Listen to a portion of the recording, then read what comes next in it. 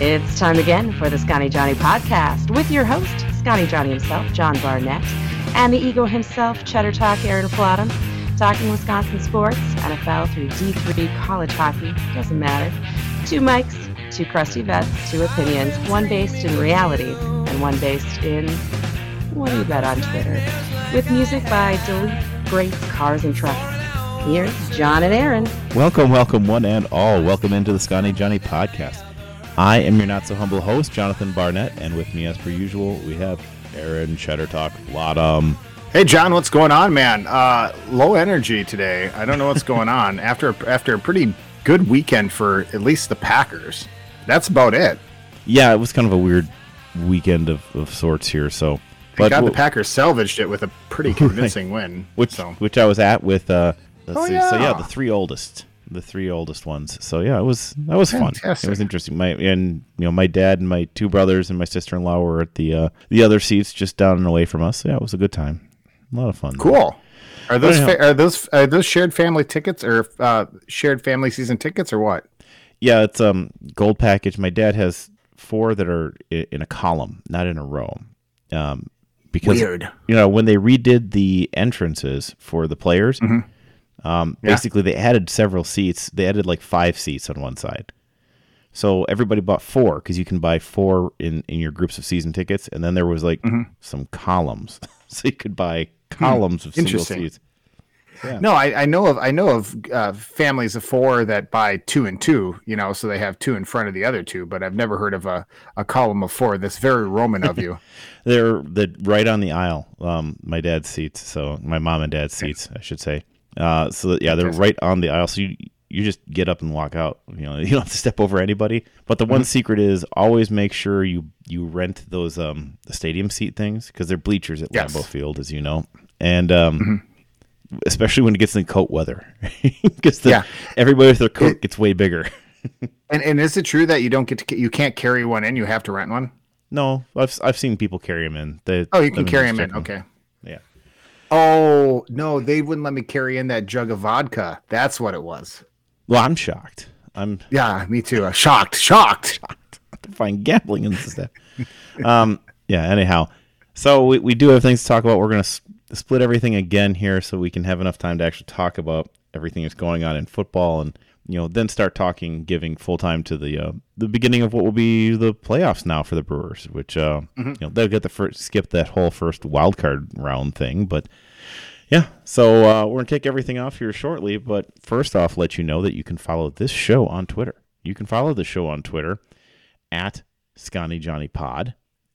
We actually also have a Facebook page, so go ahead and like the Facebook page. Usually go and post the episodes up there and find stuff on there for us. But also you can follow me at Not So Humble Host. And Aaron is also on Twitter. He's out there in the Twitterverse doing the tweets. Where do they find you, Aaron? You can find me at Cheddar Talk, John. And speaking of the Facebook page, if it's up, because Facebook went down for a while today. That was good times.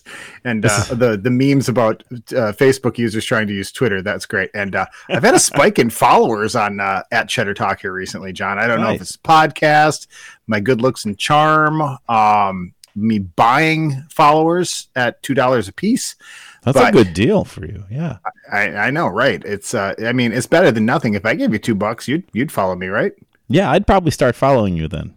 I'm right, just joking. Here's I follow $2. Please follow me. I follow it. So, my son a little bit of spike lately. Hilarious. I don't know what it is. I think it's I've been reaching out an olive branch to White Sox fans recently, trying to cheer on a I-94 series. Oh well, which none of the rest of the country would watch, but Chicago and Milwaukee would be on it. We would definitely. I would watch. I don't care who they're playing. I'll be watching whoever the Brewers are playing. It'll be fun. All right. Honestly, if they do make it, I know this isn't this half of the show, but if they do make it, I would love to see them play the Yankees. I'm dead serious. That would be interesting. Yeah. All right. I would love to see them play the Yankees. I think it'd be cool. I really do. The team that has nothing versus the team that has everything. I just want to see them play an American League team. I just want to see them play in the World Series. Yeah, I should be picky here. Yeah. All right, everybody. We'll get everything kicked off right away in what we like to call our main event. Starting things off with the main event. All right, everybody. So we're going to start off with Packers because starting off with the Packers is what we love to do on this show. I guess the biggest things are, Packers won, and this is the other thing I've learned too. It wasn't actually really ever a close game, to be perfectly honest. So there were moments very early when it was 7-0. But yeah, what I found is that there are a lot of Steelers fans with like 4 followers who are super invested in attacking anybody who disagrees with them. And they have been coming out in droves telling me how stupid I am, and they are fantastic people. It is wonderful. The people who we saw at the game were actually very nice, generally speaking. One guy behind me was very angry about the offsides call to the point that in the fourth quarter he was still talking about it and like cursing about it to the point that my 15-year-old turned around and was like, because we have an 8-year-old there. He's like, man, he's like, there's an 8-year-old kid here. Could you just knock off the cursing? Like, I was like, I'm not good for Josh, man. This dude is like, I'm not talking to her. I was like, hey man, she's got a ticket too. How about you have some respect? It was a little ridiculous, but whatever. Good on Josh, man. He was tired of him. it. A pat on the back. That's awesome. Hey, would you mind? My little sister's here. You jerk. Yeah, he was, and that guy was generally okay. He was just really upset because people on Twitter, because first off, he couldn't tell if he was on sides. We were in row 58, and we had a bad angle from it. Like that was the end zone we were in, or we were 107, so we're off in the corner there. But he was just like, people on Twitter are telling me that was a bad call. I was like, all right, man. Well, the ref's on the field 10 yards away, and to be clear, there is no video down the line. There isn't, or we'd have seen it by now. Right, and let me guess, it's the same guy that was trying to convince you that wasn't tripping. Oh, he didn't bother on that. Because that was obviously tripping. In the same way that Amos, I mean, it was more obvious than Amos's trip the weekend before, and Amos's trip, that was a good call against Amos the week before because he did trip the quarterback. Yep. But this was also a trip. It was very clearly a trip. And Aaron Rodgers has a clear path to the end zone. There's nobody between him and there. He's going to score. Aaron Rodgers has a long history of falling down while running. I mean, even like Daniel Jones when he fell down on that monster run that he had. God, Daniel Jones is fast. Tripped on the 20-yard line. He tripped on the 1-yard line or on the 10-yard line because he was out of gas. Aaron Rodgers had no one around him and then magically falls down. They put it on the scoreboard too for everybody to slow it down so we'd all see it. Oh my God, you should have seen it on TV too, man. It was. I mean, not the play itself, but the reaction of everybody. Yeah, that was. I'm sure Chris Collinsworth would have, if it was Sunday Night Football, it would have been something along the lines of, well, you really can't see it, so I guess we're going to have to take the ref side on this one because Collinsworth sucks. It was. Sorry. Here's the big thing. They keep saying, too, well, that was a 10-point swing because it's a touchdown and then you get a field goal. I was like, you know what? Watch the first touchdown they scored. Did anybody watch that as Jair is about to jump up, wide receiver just reaches out and shoves him? And I mean, and in the most blatant, usually gets called sort of way, like extended his arm entirely to push him away and then caught the ball. Jair immediately turned around. And it was pretty obvious. And it was really ridiculous. And that was, until garbage time, the only touchdown they'd scored. So that was 7-point swing right there. Like, oh no, 7-10. Also, tripping Aaron, forcing us to get a field goal rather than a touchdown he had. There's another 4. There was an 11-point swing on those calls. In terms of close calls, Packers got more against them that cost them points because the other touchdown came off of the fact that there was a 4th down defensive pass interference. I think it was probably the right call. It looked like the right call from where I was. Row 58 with a bad angle. Yeah, well, yeah, it was. It was down the field there too, so it's a little better. I'm kidding. That way, but still, it's like that one seemed better. That was on Stokes. But yeah, it was. That one on Stokes was pretty. From the TV side of things, that one was pretty iffy. And so, and full disclosure too. Yeah. So it was a drill weekend for me. So if I have a lack of knowledge on some things that happened in the first half, it was all radio for me on the drive home. And then really didn't get a chance to take notes like I usually write things down on a Post-it note, not like detailed notes. I'm not Andy Herman. I don't got time for that. But usually like if there's like a bad penalty or something like that, I usually write it down and what happened. But so that was kind of the first one I saw was that Stokes one. And at that point with everything else that had happened in the game, it was pretty, that one seemed pretty ticky-tacky and yeah, not cool. So yeah, no, it was, I don't know. I mean, like of the things that I saw that was in that one, it just seemed to me that the refs were not doing a good job. That was my final takeaway on the entire game. And it was definitely a welcome to the ump show kind of feeling yesterday. And I'll say this that isn't, and you know how I hate, like this is the Minnesota Vikings fans jam, but and we make fun of them all the time. And the refs are always against us. It really felt. I don't a think couple the refs, times yesterday. I mean, like not against us, but like there was a lot of calls, and it wasn't going both ways. Like there's a lot of bad calls on the Packers. There was a few on the Pittsburgh Steelers, but it seemed mostly weighed against the Packers. I just thought they were bad all around. I don't think that the end result is any different because of the refs, which is the best thing you can say about it. They were at least consistently bad. They weren't. I don't think they were really picking on either team. They're just consistently bad. Well, what score did I say last week? I think I said, 38-17? Oh, shoot. Where did I write that? You had 38-17. Yeah, I had 28-17, which I would have been really close if the Packers would have been able to score when they should have scored if it wasn't for the refs. I picked 28-20. Yep. That was decently close. Yeah. Man, that game should have been as close as it was as far as score goes because it really wasn't that close. I mean, it's like you said, it started off slow, but I mean, yeah, the defense got real quick, and we're at the quarter point of the season.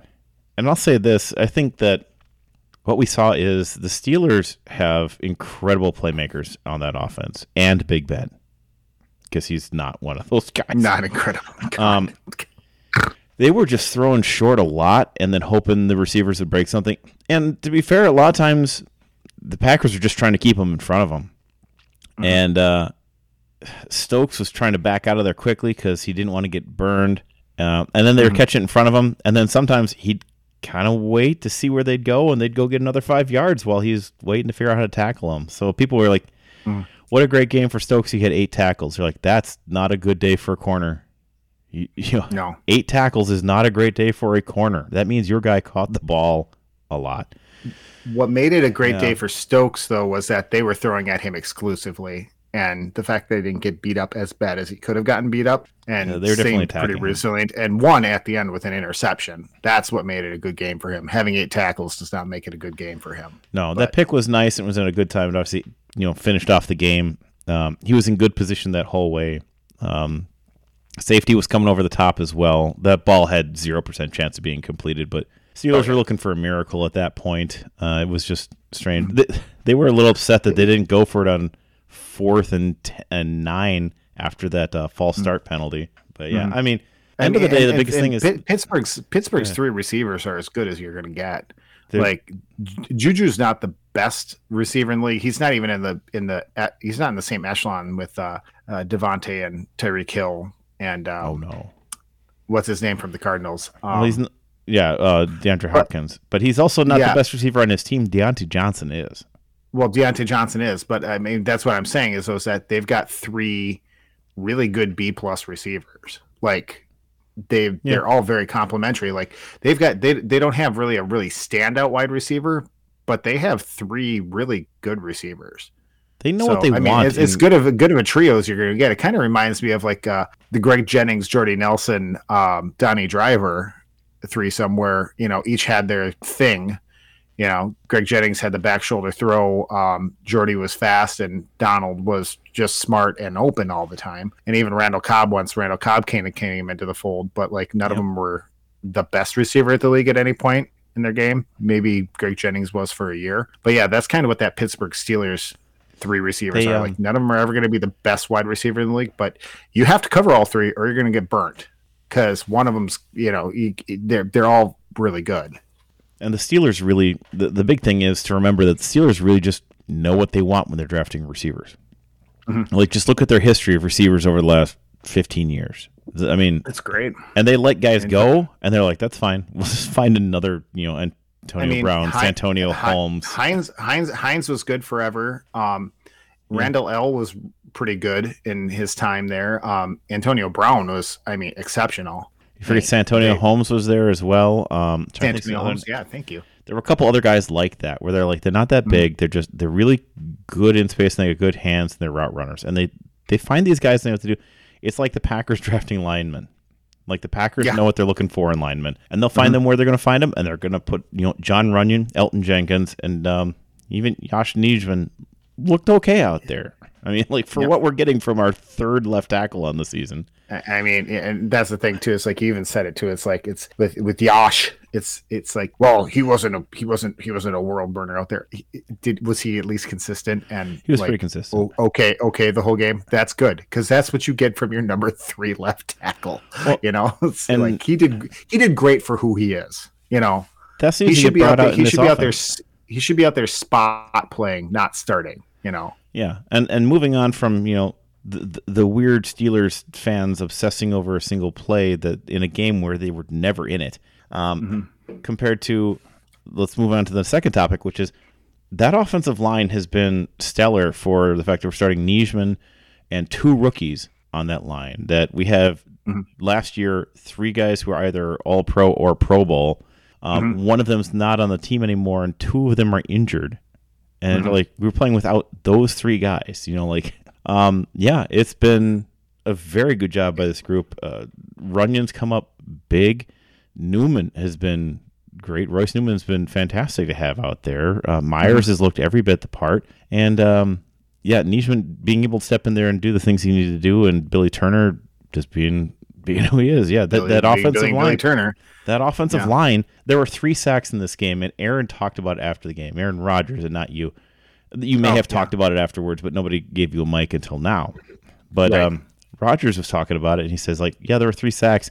One of them I was tripped, and one of them I slid to the ground to just give myself up. And that was at the end of the game. And the other one that he got sacked, he was holding onto the ball circa 2019 style. Like he just held on to it way too long. I remember that play too because it was just nobody was getting open. But they're doing great. And like you said, that one was his other one. I think was the one where they came up blitz in 3rd and 7 or something like that, and they brought a linebacker, and it was just like immediate. Just you're right. Never mind. I'm getting stuff confused from the week before. Sorry, my bad. Yeah, it was a very quick play, and just they didn't account for one of the linebackers early. But yeah, I mean, Packers looked like a better team. You're right. It was a free shot at the quarterback. You're right. Never mind. My bad. Roethlisberger just looked bad out there, but I mean, Rodgers looked for the most part pretty good. He missed on a couple throws here and there. There was one to Tunyon where he's got his guy beat, and Rodgers threw it a little short, and he had to slow up, and then the corner made exactly the right play. I mean, the corner made the play he had to make at that point, but man, Tunyon's open. If it's a better touch ball, throw it deeper, he's got him. And so, puts 3 more yards on that ball, and that's a touchdown because Tunyon had that dude burned. That dude did the thing that you do when you see a receiver slow up just a little bit. He put his arms straight up in the air like you're supposed to. It was a really well played ball for being burnt. There was also a long pass at one point to Mercedes Lewis down the sideline where Rodgers saw him very late and didn't stride into the ball and put it over his head. But I mean, there was not when you first see that break open, I mean, there's a point there where he's open by, 8-9 yards. And it's like, just put that ball there. But he didn't see it quite in time. It wasn't his first read, wasn't his second read. Like, we'll forgive everybody that Mercedes Lewis was not the initial read on that play. Right. They're like, okay, oh wait, there he is. And just, right. There were a couple plays where he's a little late on the read and didn't see the thing opening up as it could, and just didn't quite work out. There's one where he's rolling out. I think it was Lazard came open, but in all honesty, he's kind of behind Rodgers. He would have had to come back across his body on the rollout, and that would have been a really, probably a terrible throw. But not a good idea to throw that ball. Yeah, especially for Brett Favre. That's a terrible throw, rolling out across body. Yeah, that's his deal, though. And the Vikings fans were surprised about it. I can't believe it. there was and then the play towards the end of the game, it didn't mean anything. It just would have sealed the dagger would have been dropped earlier. But right at the end when he was trying to get Devontae Adams and he threw it when Cobb was still in the route, and Cobb jumped up thinking it was for him and actually ended up deflecting it. And that was it was a third down play. It was a third down play. And honestly, like, he was going for Devontae when he should have just thrown it to Cobb, who ended up trying to jump for it because they were both wide open. Yeah. Right in the same vicinity. And it's, either you got to throw it higher or sooner for Devontae or throw it to Cobb. But instead he threw it halfway over Cobb's head and Cobb knocked it down. You could even see it on Aaron's face after he threw it, like that weird condescending look that he has, but the one where it's not where he's mad at the one where he's not mad at the receiver as much as he's mad at the situation, So, he's not. Anyways, but hey, speaking of Cobb, we didn't talk about him yet. Right, he led the team. He had 69 yards, 2 touchdowns on 5 receptions. Sat on my bench just soaking up points today on fantasy football and just letting Carlin run away with it. Him and McKissick, man, just rolling up points on my bench. Jeez. It was great. Drafted that guy thinking, hey, he's going to give me some points and I'll start him next week and he'll get 0. But man, no, he looked like Randall Cobb 3 years ago. That's what Randall Cobb did. Yeah. He's smart. He can do enough out there and get to where Cobb's he needs to be, and smart. he's quick. He's still quick. He's maybe not as fast as he used to be, but he's quick and he can get to places. So yeah, he did a very good job. One of the other key stats I think in this game, beyond being able to go down there when we don't have MVS because he went on IR this week, having Cobb step in, and he's not obviously the deep threat on this team. We didn't really have much of that in terms of this game. But having him there and having that sort of talent to be able to help out, that was definitely key in winning this game. Would have been nice to have seen somebody like St. Brown get more involved. He had one that was kind of a diving catch he should have had, but right. Yeah. Well, and that's why St. Brown was on the practice squad. Right. Because he's consistently doing that. So, but my good takeaway from Cobb is that why I like seeing that is because when Cobb left here, that wasn't the offense that's being run now. He left in the McCarthy era. And so, the first couple weeks here, he hasn't been really involved. It's because he's learning a new offense. Like, you just think like, oh, it's Cobb. He'll just jump right in. It'll be the same. No, he's coming back to a whole bunch of different players. Well, not a whole bunch of different players. There's actually some consistency from when he left and now. But linemen, it's friendlier Mercedes to him. It really is. It is friendly, but it's a different offense, and what's expected of the slot receiver, it's more of what they're drafted Amari Rogers for, So, but no, that's good to see him getting these catches and getting open and being there and being open. It's like I said, even on the play when he deflected the one away from Devontae, he was open too. Like, it's not like he wasn't open. Right. And that's what he used to do. And he's sneaky and he's smart. And like you said, he's still quick enough to get out there in the open. And he might not burn anybody on a long play without a couple good blocks or a blown play, but that's not his job. His job is to be the 10-yard and in guy, Yeah, and he does that very well. And you have to remember also, he's coming from playing in Houston where they don't actually run an offense.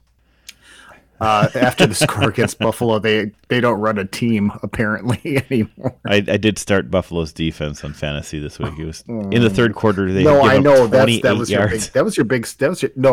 both Mahomes and Hill. That was your big scorers. Did you go over 200 points? I don't know if it's still going on right now, but it might cross 2. But anyhow, I know you guys all love hearing about our fantasy teams. No, that was just an offhanded. Sorry, I know. I know. Sorry. But we are going to talk about our fantasy teams because it matters. Dear God. That's why you're here. But anyhow, one of the other big key stats is third down efficiency. Steelers were 4 of 11. The number of weird little short dump offs on like 3rd and 7 where they're like, "Here, you caught it.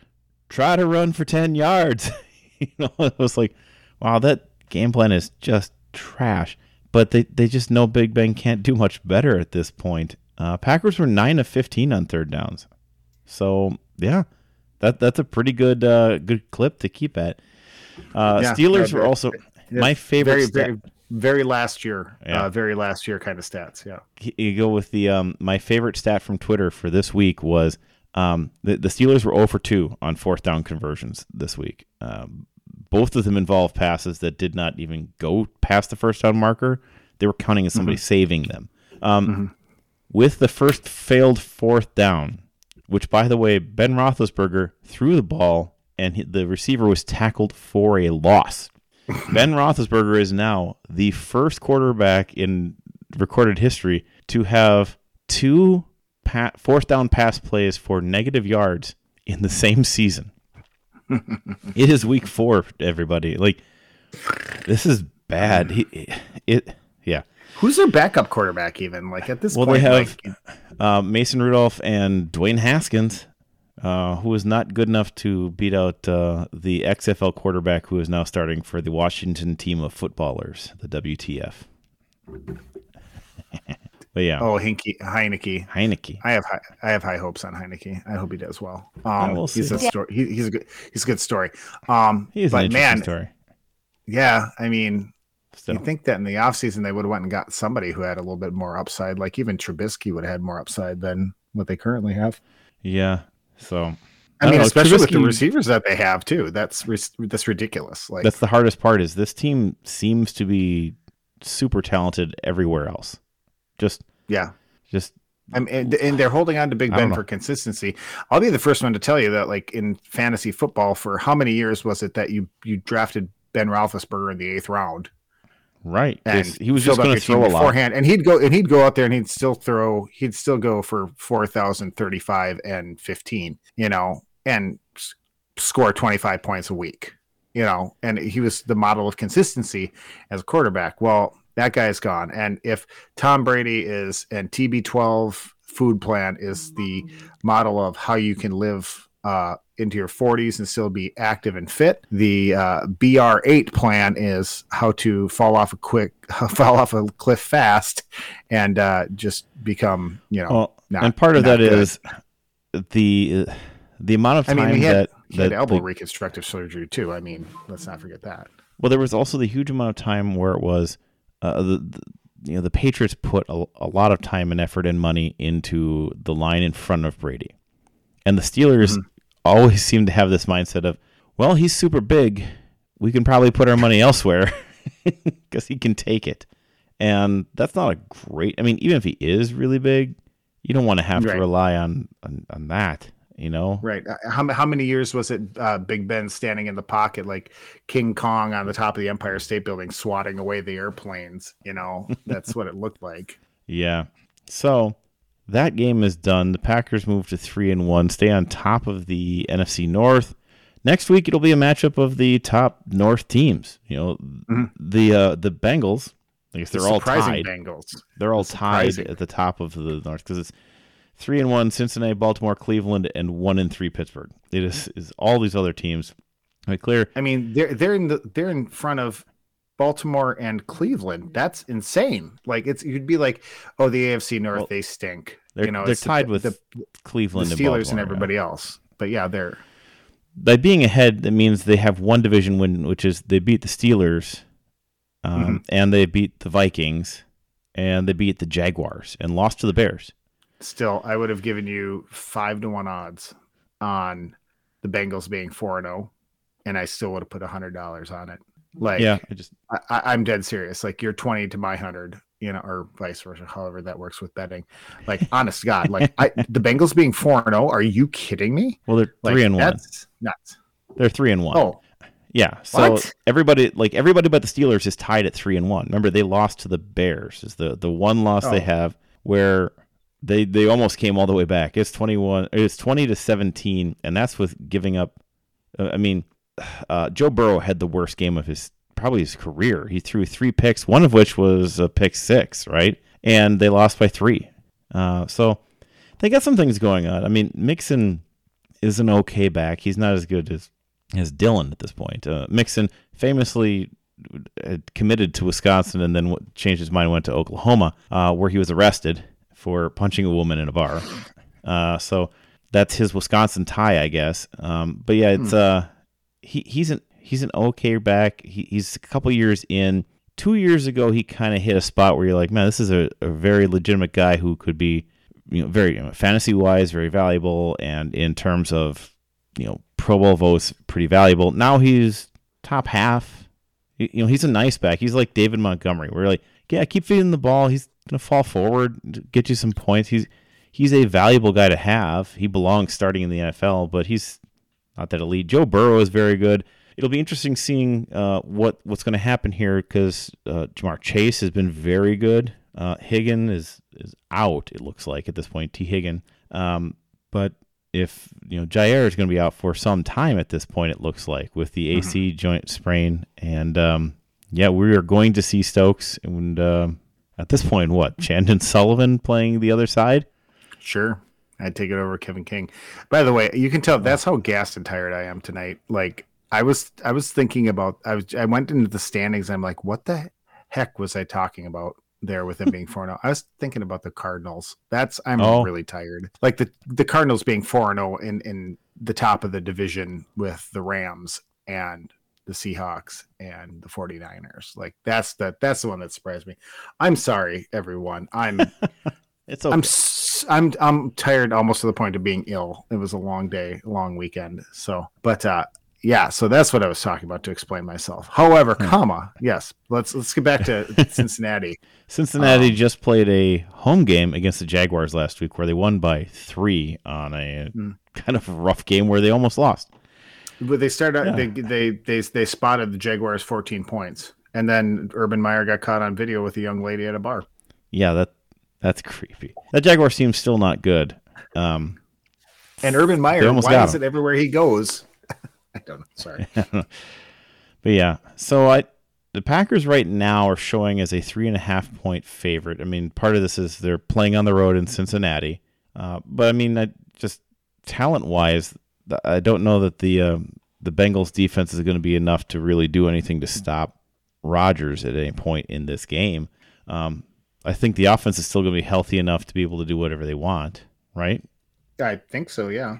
And the biggest thing will be seeing what is happening with this defense and what can we do in terms of our pass coverage, because it is going to be a little harder getting some of that going without Jair. I mean, that's going to change some stuff here. One thing we will say is we continue to see great play from Devondre Campbell. Playing in the middle there, he looked very, very good. Gary got a sack this last week where he tackled both the offensive tackle and the quarterback. That was all just is very, very good. And I'm actually looking now at the DVOA for Cincinnati. They're ranked 4th this year in current DVOA defense, that is. And so, that was like, wow, I would not have picked that. Packers at 26th. And if you don't know what DVOA is, we do use that stat here rather frequently. Well, John does. I don't know what it is either. So yeah, it's a basically it's a weighted. John's really smart, and I'm not. So that's kind of the big difference. It's a weighted way of looking at offenses and defenses. So this is a defense value adjusted scoring metric. So instead of just saying total yards, because the Packers, I believe, at this point are something like top 10 in total yards on defense, which is not the point, because there's something more important to look at here, and it's what you actually do against teams when it matters. And so the one thing here is looking at Cincinnati, they're 4th overall, 8th against the pass, 2nd against the rush. So what you're saying there is, can we attack them with the rush game and with the pass game on this and see kind of where that's going to end up here. Again, this is one of those metrics where it didn't matter last year because the Packers offense was number 1 in DVOA offense. And when we played top 10 DVOA defenses, we continue to be better than them.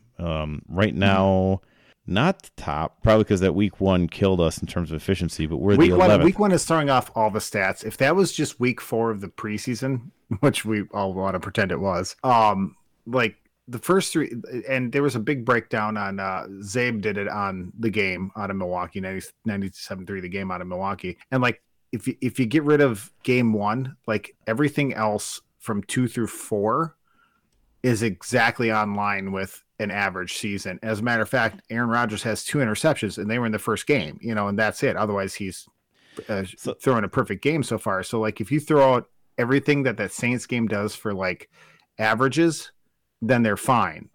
And it should be treated as an anomaly because at this point it is an anomaly, except it actually happened. So you have to actually add it to the stats. Right. And the sample size is 4 games. So the anomaly still has significant statistical value at this point.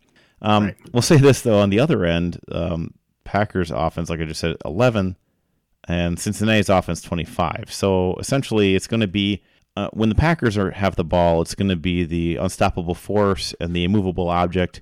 And when Cincinnati has the ball, it will be the stoppable force and the movable object. Right. Exactly. Who knows? It could be a higher scoring game in that sense.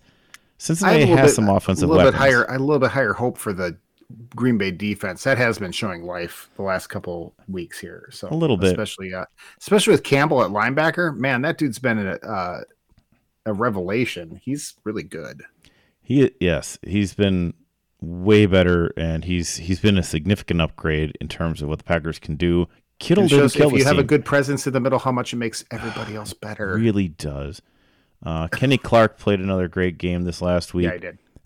Also got a couple good plays from, not a ton, but several good plays from Dean Lowry. He had one where he was about to blow out the play in the backfield, and they just grabbed him and tackled him to the ground. Yeah. It was a pretty obvious hold. It was pretty terrible, but it was, that's him doing his job. Make him hold you. And yeah, it turned out pretty well out there. And the defense has been getting better. The offense is definitely getting better. Mm-hmm. Just finding ways to get down and score. And I'm trying to see, where's the over under on this game? I was just on it and I moved screens. Let's see. Over under is 49.5. This could be an over game. This could be like a 35-21 type game, I think, kind of easily. But I don't know. We'll see. Like I said, if their defense can stick with it and stick with the Packers and keep them to like 21 or 24, but their offense manages to get 14, 17, 21 points, then yeah, I mean, that could work. But if the Packers offense moves like it normally does, even when playing good defenses, they'll probably still be fine. So yeah, this will actually be a noon kickoff on Double 10 Day. So, which is my sister-in-law's birthday, but also it's a holiday in China. So yeah. Aaron, anything else you wanted to add in there then?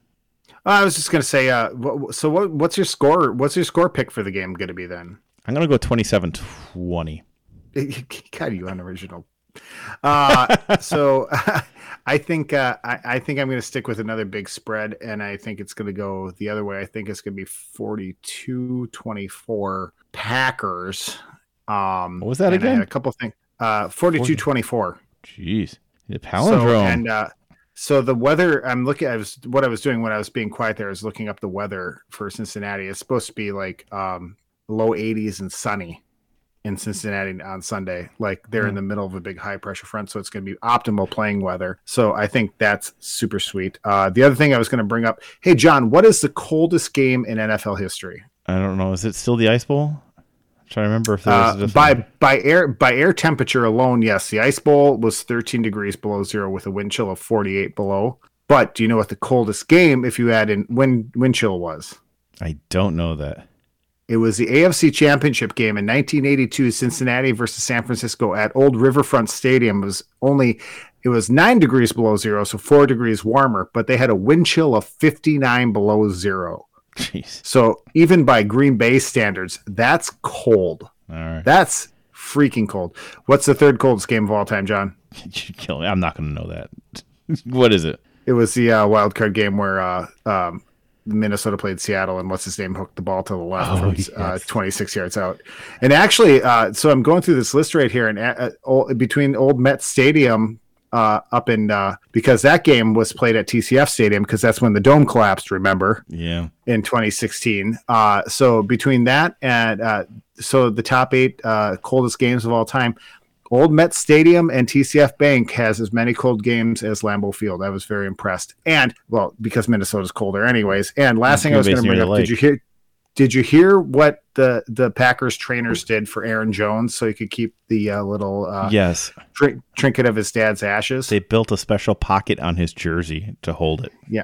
How great is that? So he can put it in. That's some love, man. I like that. Better than the was it the head trainer for the Washington program who was arrested this week, and Washington football team's facilities were raided by the FBI. Don't know why. It's not related to football, though, they said. So it's not related to the team. It's just something else he was doing. Aaron, I'm going to change my pick. I'm going to change my time. And I'm going to tell you why afterwards. I'm going to go Packers win 32-19. Oh, okay.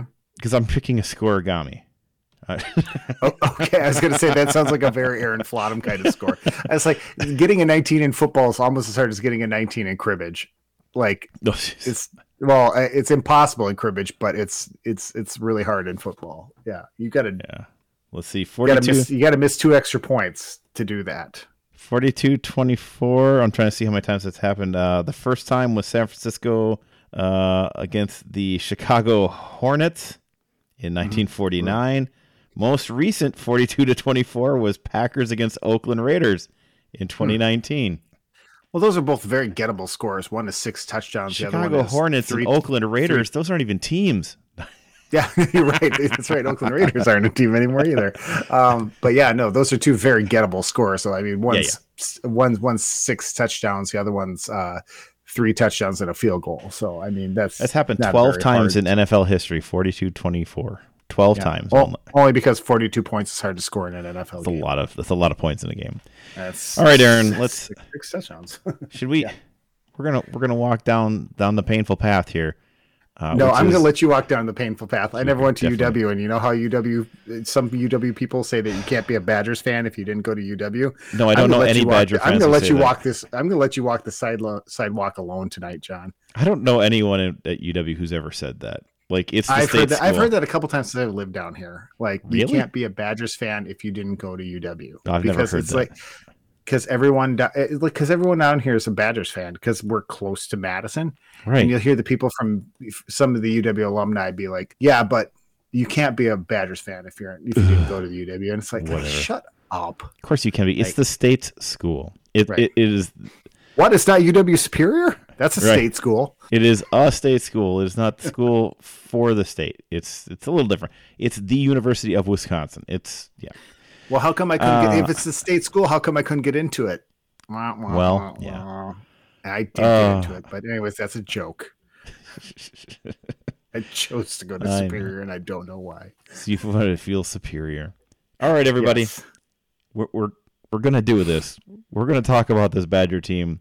Good luck, John. My gosh. I had drill during the whole thing, so I didn't hear it or see it, so you go nuts. There was a moment where this game was not significantly out of reach. Michigan scored, Wisconsin scored. There was a point it was 13-10. And that's halftime. Halftime it was 13-10. And right before half, Mertz had completed 8 of his last 10 passes for 115 yards and a touchdown. All right, and it was starting to look clicking, like he was clicking. They started with some underneath stuff. He missed his first 4 passes, but then got into a rhythm. They did a better job of coaching him this week, getting the stuff, getting him rhythm. And then right before half, he hit a couple deep balls, and the placement was very good. He started looking like not like a world beater, but he started looking like he belonged playing Big Ten football. And then early in the second half, first off, Badgers let Michigan walk straight down the field and score. That's the only score they gave up in the third quarter. But then Graham Mertz gets hit in the chest. Chase Wolf finishes the game. Mertz is listed as questionable for playing against Illinois this next week, the ILL-INI. But the biggest problem is still that this offensive line is not who they should be. This team. How does this happen, man? It's Wisconsin. They move things around. They're putting them in different positions. They're trying new stuff every now and then. But it's like this team is less than the sum of its parts. And then they keep putting the defense out there to just really have to struggle down the stretch. Wolf is not as arm talented as Mertz is. And Mertz has been able to showcase it because Mertz is getting hit all the time. Hutchinson for Michigan was amazing. That guy is incredible, and he was just he when he wasn't making the play, he was setting up the play. He looked great, and Michigan's defense played pretty well in this game. And once Mertz was down, getting Chase Wolf up to speed quickly just took too long. This team didn't quit, though. They got a late touchdown there to add onto the end there to make it look a little closer, but 38-17, just the fourth quarter is them walking away from us. When the game is over, Michigan puts in, just like Notre Dame did, all the garbage time points at the end when the game was basically decided. Wisconsin tries to get closer, but ends up making just enough mistakes that they end up just making it look like a blowout. It's a frustrating game, but I guess the one thing to say is this team is not going to be ranked again this year, and this shouldn't be. This defense is incredible, though. I mean, Sanborn and Chenal playing fantastically. 13 tackles for Sanborn, 12 for Chenal. I mean, each of them had 6 solo, but they're everywhere on this field. Wilder played well. Henningsen looks like a fantastic defensive lineman. He's been playing great. And Nick Herbig, my goodness, for a sophomore, I believe he's a true sophomore too, just keeps finding ways to make plays. We could get more out of Caesar Williams and Faion Hicks because Michigan's wide receivers, that was the other part of the first half. Otherwise, the Badgers could have been leading except for on the 40, the Badgers 48-yard line, 3rd and 10, and they gave up a 38-yard pass. And it's come on. In man, they're getting beat. The Wolverines receivers are just faster in the corners than the Badgers, and that was enough to make sure that this game, was Michigan leading at halftime. They weren't blowing them out, but I'll say this because I say it the other direction. You can stay with a team at home that you don't belong with, for a half. For a half of football, you can do that. The Badgers stayed with Michigan for a half, and that was kind of who they are. They were not going to beat Michigan. It got worse when they lost the starting quarterback, and they also injury to Ferguson. It got especially bad after that. But that's not necessarily reflective of how this team is. They still aren't Michigan. They aren't Penn State. They aren't any of those teams this year. But they just had several just plays where they couldn't get enough done. This offensive line does not have enough cohesion at this point to get things done. And you can't keep putting the defense into positions like this. I continue watching Ches Malusi being essentially a nice running back, but not great. And Braylon Allen, Jalen Berger should be getting all the snaps. Those two guys look like real running backs out there. They're willing to put their shoulder down. They look more athletic. They look stronger. I don't know why Jalen Berger doesn't get the majority of these carries. 6 carries for Malusi, 8 for Berger, 5 for Braylon Allen, and then 2 more out there for Garendo. So they don't know who they are. Those carries don't add up to what our boys used to get back in the day. The Monty Balls of the world, they used to get. That doesn't add up to 30. I'm not that good at math, but in my head, I know that those 4 numbers do not add up to 30. 32 total carries if you count the 7 rushes by the quarterbacks, which are I was right. I was right by 7. How about you're exactly right. By 5. Yeah. Hey, math. You're right. But those rushes by the quarterbacks are, those are sacks for the most part. That's generally what Chase had 2 actual rushes. A sack does count as a rush, doesn't it? It's a rush in college football. So 3 sacks in college football. It's rushing yards. In the NFL, it counts against passing yards, right? Is that how that works? Correct. But they don't go. Just go against team passing yards. But here they actually go against your own rushing yards. So Graham Mertz 3 rushes, quote unquote rushes, for negative 21 yards. Yeah. So my thoughts without actually, my thoughts without actually having seen the game. Sorry, were you going to do some stats stuff quick? No, that was kind of Graham Mertz had a long of 0. Chase Wolf had a long of 5, but 2 of his, I think he had 4 rushes. 3 of them were actually rushes, but 1 was a sack, I believe. So there were 7 rushes by quarterbacks, 3 of which got past the line of scrimmage. Right on. The only 2 thoughts I had, as mentioned, I didn't watch the game, didn't hear the game. I was at drill this weekend, and then once I saw the score and kind of saw the scuttlebutt on Twitter, I was like, I'm not even going to bother. I just kind of did some light reading, but what's the point at that? Really, except for our little, if we were a big time podcast and getting paid and had hundreds of thousands of listeners. Yeah, I'd dig more into it to like get to the bottom of it. But plus I'm not a UW grad, so what does it matter? I'm not a real fan. So I was going to say though that I guess like with everybody calling for the head of Christ at this point, who would win in a cage match between Christ and Urban Meyer? That was something else I saw on Twitter too. And I think Chris would. He just he's kind of got that grizzly bear thing going. And plus Urban Meyer, always has a heart whenever he's got that heart problem, John. That heart problem that made him stop being coach at Ohio. And Ohio State. and Florida. Yeah. And Florida. He's got that heart problem, John. Yeah.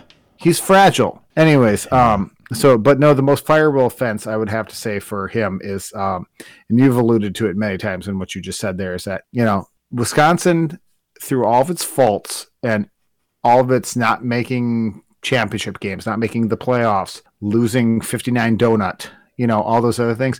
The one thing that's always been a Wisconsin signature is a very strong offensive line and a good running game. And they got the horses on that line. They're just not making them do it. They just can't get them going.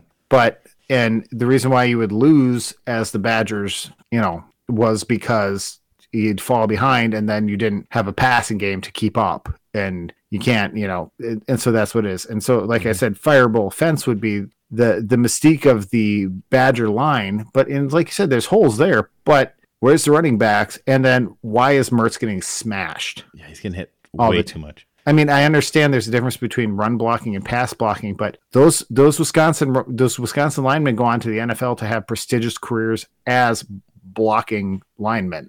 Yeah. Some of the best offensive linemen in the NFL over the last 2 decades came from Wisconsin. Yeah. They are to offensive linemen what Iowa is to tight ends. That's where they come from. That's what the Badgers do. They have big offensive lines and they can run. And that's it. and so that leads into the next thing too, is that, so you think things are getting bad. So this Leonard defense is really good. And they wouldn't have given up. Yes.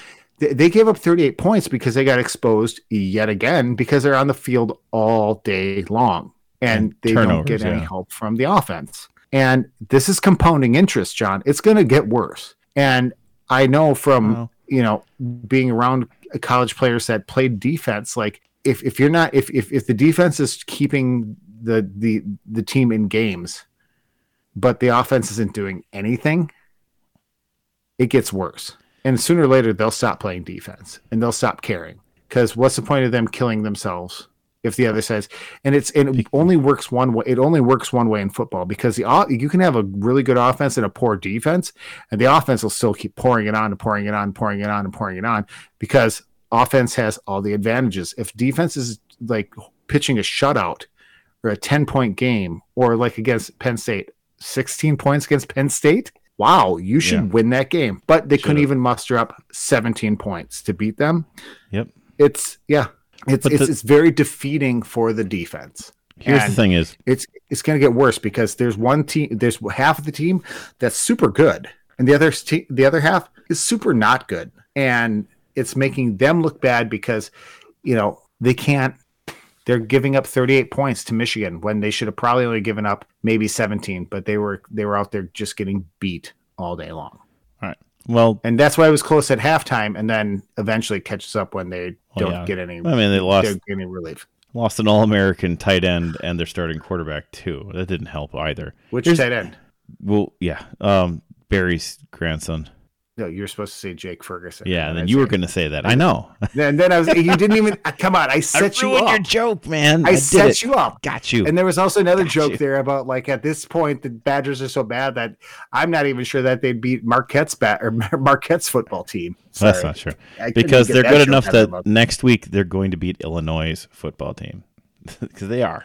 Yeah, that team's not good. Badgers are favored, even after watching all of this, in a 1-3 Wisconsin team. Badgers are favored by 10 against Illinois, I believe, in Illinois. They are going to be playing on Big Ten Network, because this is not a high-profile game. But yeah, Illinois they have not looked good. I'm trying to remember. They lost to UTSA,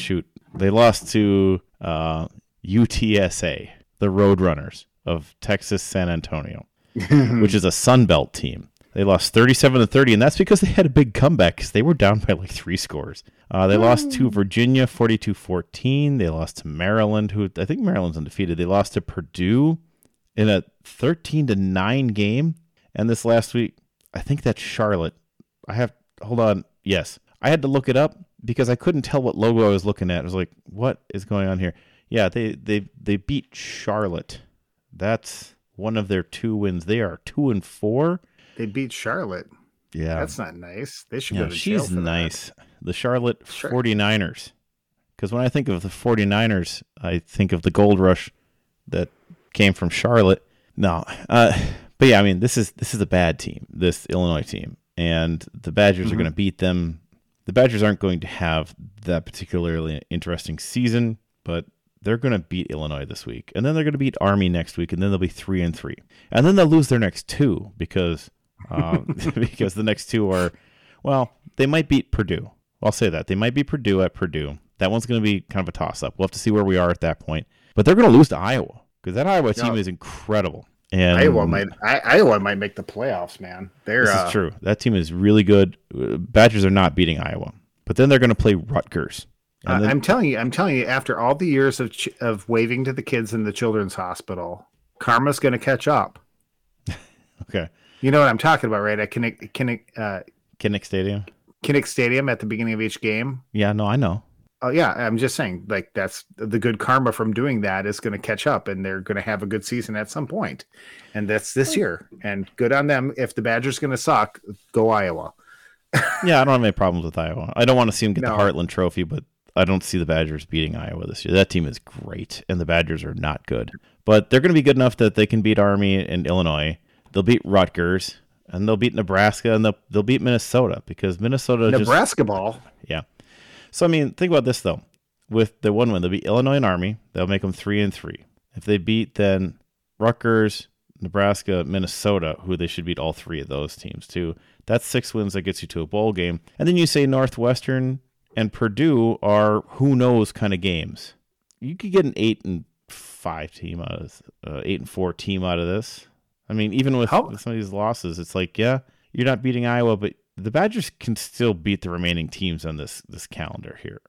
How malaria is Minnesota, by the way? Oh, after giving Ohio State a pretty good run in week 1 and then falling down the stretch, and then a couple okay wins, and then a good win, and then losing to Bowling Green, who they were 31-point favorites.